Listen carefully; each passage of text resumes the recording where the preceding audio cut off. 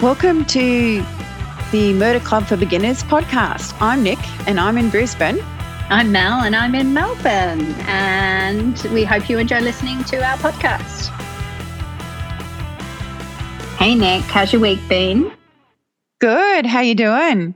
Yeah, not bad. Always feels a bit weird coming on because we've had a pre-chat before our chat. So, but how many Ks have you done this week? I'm up to 45, but 3 of those were walking the dog today, and that took forever because it was a very sniffy walk, I can tell you. Very, very sniffy. I think he sniffed every blade of grass, but yes. Aww. So, yeah, a few more to go. So how many are you aiming for at the moment? Like, what's your week of Ks? My week this week, I'm hoping to get up to 55. 60 would be a stretch. It depends on if my plan for tomorrow morning works out, and how my legs are feeling. So, yeah, I'm hoping to squeeze a bit of a longer, not too long, but longer than 5K in tomorrow, but we'll see how I go. I mean, I'm impressed. I'm going to hit 15 Ks this week, and I think that's more than enough. Yeah, that's good for when you're starting out. That's all I used to run if I was doing a half marathon when we lived overseas. I'd only run 15K the week leading up to it, and I'd rest my legs the day before. Yeah. Now if I rest my legs, they forget how to move.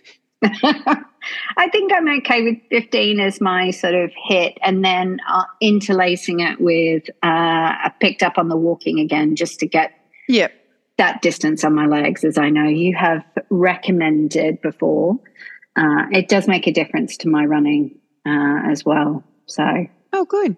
Yeah, you always have great advice. I may even do a park run this week, but I cannot promise.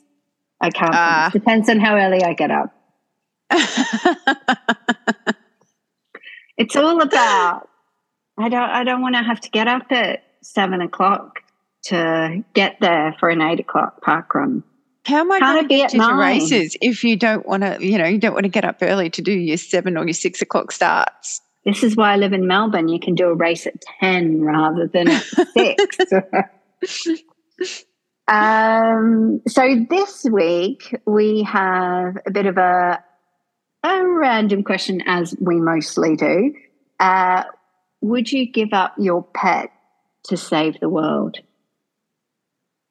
Would you give up Cito to save the world? Oh, that's a tough call. The world's a very worthy cause, but so is Cito. So is that a no? That's probably a no, to be honest. Sorry, world. Okay. You're all goners. It's just me and the dog.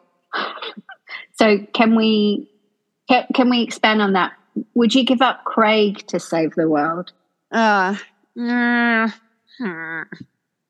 Maybe, depending on how good he'd been. Okay, and would you give up yourself to save the world? Oh, of course I would. I'm no use to anyone. I mean, you're used to me, so definitely. Without Nick in the world, it would be a very, very sad place. Thanks, Melly. But interesting, Cito gets top billing on the Cito versus the world. And Craig gets a rusty second.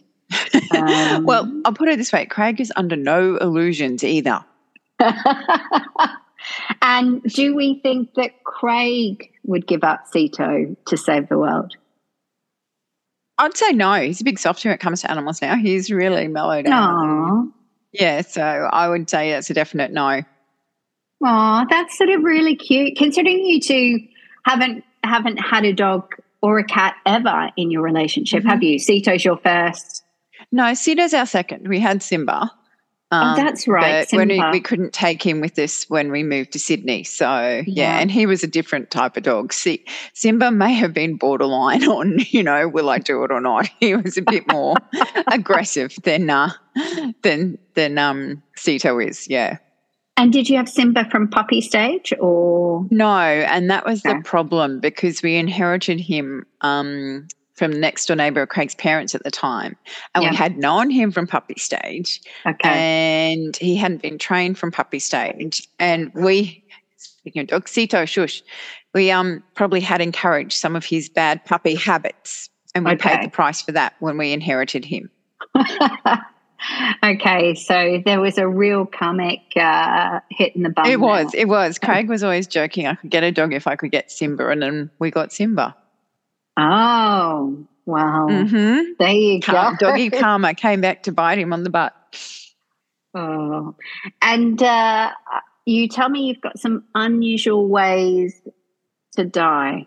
I've got today. I do. Here, but yeah. Yep. Oh, well, that too. Okay, so I can't remember where I got this from, but it was a very good. Actually, I think this is from no, that's not the SBS site.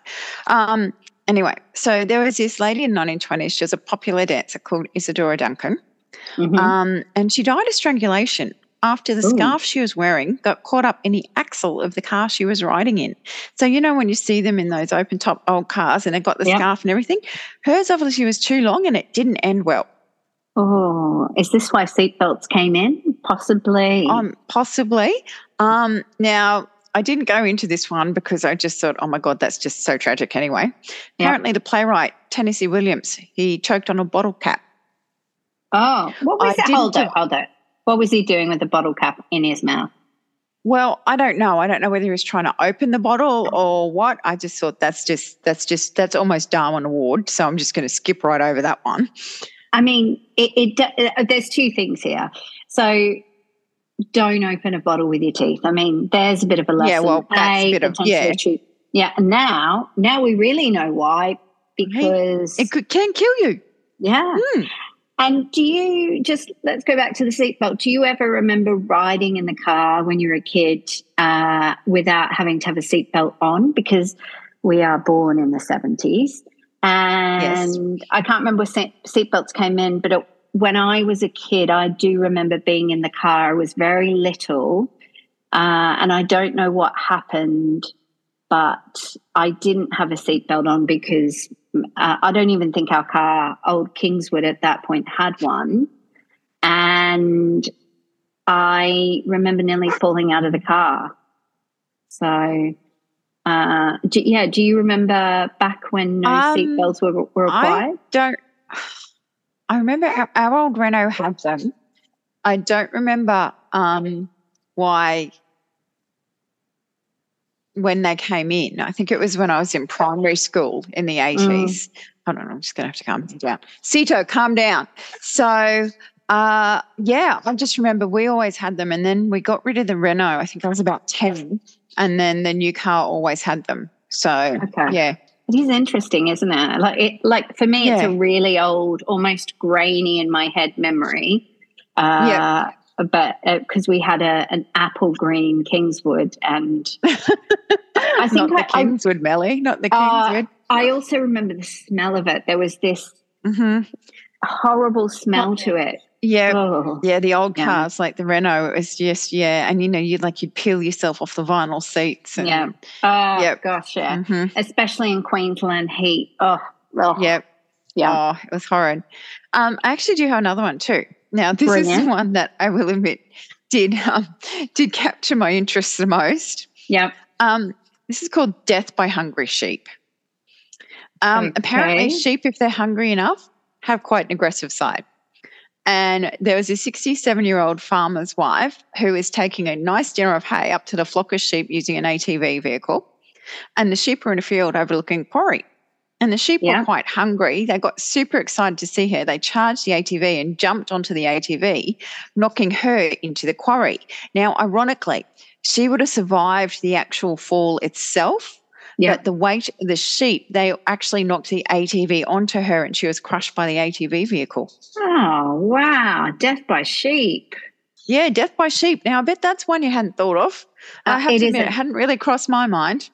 Via ATV. So are we saying, I mean, not obviously this podcast is more about how to get rid of a body and not kill someone.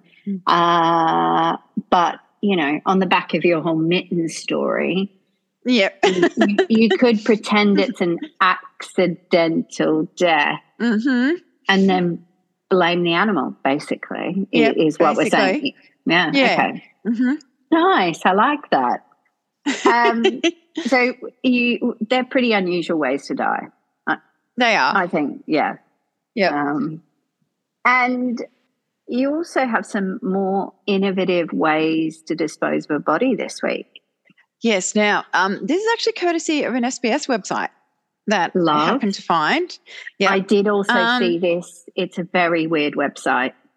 Very weird article. Yeah. Yep. Now, this one would be, I don't think this would really work if you want to get rid of the whole body.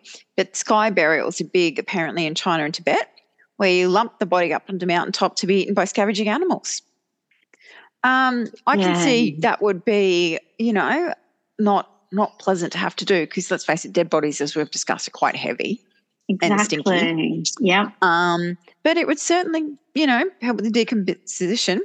Now, the next one is from Italy. And basically they place the dead body in a fetal position within a large biodegradable pod, which is then buried beneath the seed for a tree. And as the pod decomposes, it will fertilise the soil around the seed, providing food for the growing tree. And you can choose several trees: olive, birch, cherry, and wait for it, eucalyptus, and oak. Wow. Okay. Bizarre, but, I get that, fertilizing nature for future generations to sit underneath. Yep. Great. Yep.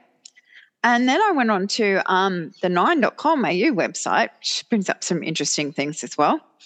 And I thought you could probably, if you're smart enough, if you were the one, which I don't condone in any way, who happened to be making the said dead body happen. Yep. Melbourne Uni receives about 200 bodies a year, which are usually collected within 24 hours of death. So if you happen to use a poison that had masking agents and didn't look like it was poison, you could just send it off to be dissected and cremated. And then you'd get the dead person's ashes back, and there you go. Bob's on the mantelpiece, or not, if you, depends on how much you really wanted Bob gone. I think we'll live without Bob on the mantle. Yeah. Yep. And a Swedish biologist, he came up with the idea to freeze the corpse in liquid nitrogen, then put it on a conveyor belt that shakes it to dust in 60 seconds. And apparently this process reduces the need for energy and does not release toxins into the air. Yeah. And the remains decompose pretty quickly and also are effective as a fertilizer. Now, obviously, these are a bit in depth. You'd need to know, have your big supply of liquid nitrogen, and you had just happen to have your odd conveyor belt going in your garage, or, that kind of thing. So that could raise suspicions too. But I think the one that would require the most prep and planning goes to a German anatomist. I'm going to say his name wrong, Gunther van Hagens. And he has, I don't know if you ever saw that exhibit that came, it was Body.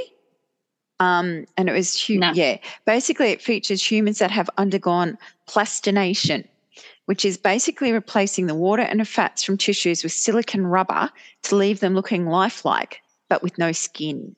Oh, that's gross. Oh. Yep. And then they manipulate the body into a desired shape using wires and needles and clamps and leave it to harden, and it becomes part of an exhibit. Oh, that's pretty disgusting. Oh. Yeah, I was okay with it until it was out skin bit, which got me thinking, Madame Tussauds waxworks? Yeah. Think about it. So the body's going to start to decompose, but I reckon you've got a good 1 to 4 hours before things are going to get really stinky, right? So if you just happen upon a body and, look, here's Madame Tussauds, where am I going to hide this thing? Just whack it in there, and people are going to pay money and file pass and go, that's a really lifelike corpse, That looks like a scene from CSI. I could see that. I had that random thought today. If we did it in London, we might get a little longer out of the body. Brisbane might give us an hour. But and if we put a lot of makeup on it, then it'll really look like a wax exhibit. Yep. I like that. That's my favorite, I have to admit. I can thought that today. I thought, that's my most fun. The conveyor belt one is very similar to with his liquid nitrogen to my dry ice, which is the nitrogen and then break it apart with a hammer. His, though, getting it to dust is even more impressive. But yeah, I thought it was too. I mean, it must be have to be like obviously industrial strength conveyor belt and have to be pretty vicious shaking going on there. Definitely. Yeah, to get it. Well, I mean, I don't know how quick it'd get it to dust, but. No, neither do I, but. Yeah, perfect. I do like those. They're pretty random. And obviously my favourite being the Madame Tussauds. I'm just imagining that in my head right now. Just not that I. But think of even not that. Think of the London Dungeon though, because that's somewhere where. That place freaked me out. I wouldn't let go of Craig. And just, it's a perfect scenario to set something like that up because of what it is. What about Luna Park has a ghost ride and it's like a House of Horrors. So it's really, really dark. You could do that. You could pop a body in there. Mm-hmm. No one would find it for ages. It's really cool in there as well. So I'm sure it'd last a lot longer than it would anywhere else. And then they'd be struggling to find it. They'd be like, where is this stinky smell? They would. Yeah, nice. Like that. Hide it in plain sight. Yeah. Brilliant. Well, this week I did a little digging on the Melbourne tunnels again because I'm still fascinated by it. Yes. And a lot of what's out there is rumor. There isn't a lot of fact.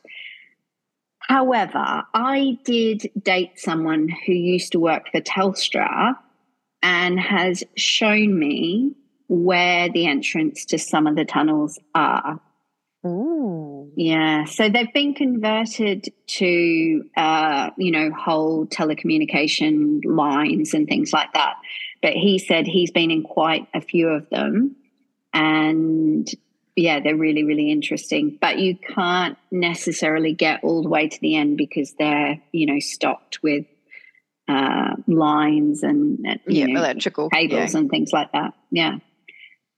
So they do exist, but also I've seen a few other interesting tidbits to say where other tunnels are, and tunnel near the Yarra River, and it was reported that it used to be a large underground bunker near Dights Falls in Abbotsford.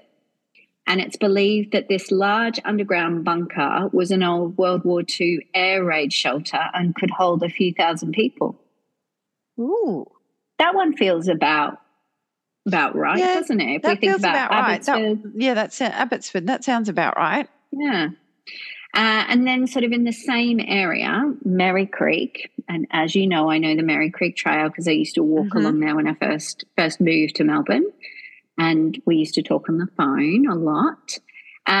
So they do know this one exists because they've seen the entrance near this website, and I'll put it on the show notes, near the Merri Creek. And there's even a picture in the thing, and they've been excavating the tunnel for the last 10 years. They believe, again, it's a bunker dug by the Americans during World War II and used to store ammunitions, and it was sealed and filled in after the war with dirt and rocks. Ooh. So that is another. And then you've got your Swanston Street one is here. Yep. And that, I know you talked about that last time. Supposedly there's another bunker under Spencer Street. We know Spencer Street Station is there, of course. Similar to the underground bunker, there's also supposedly one under Spencer Street railway station.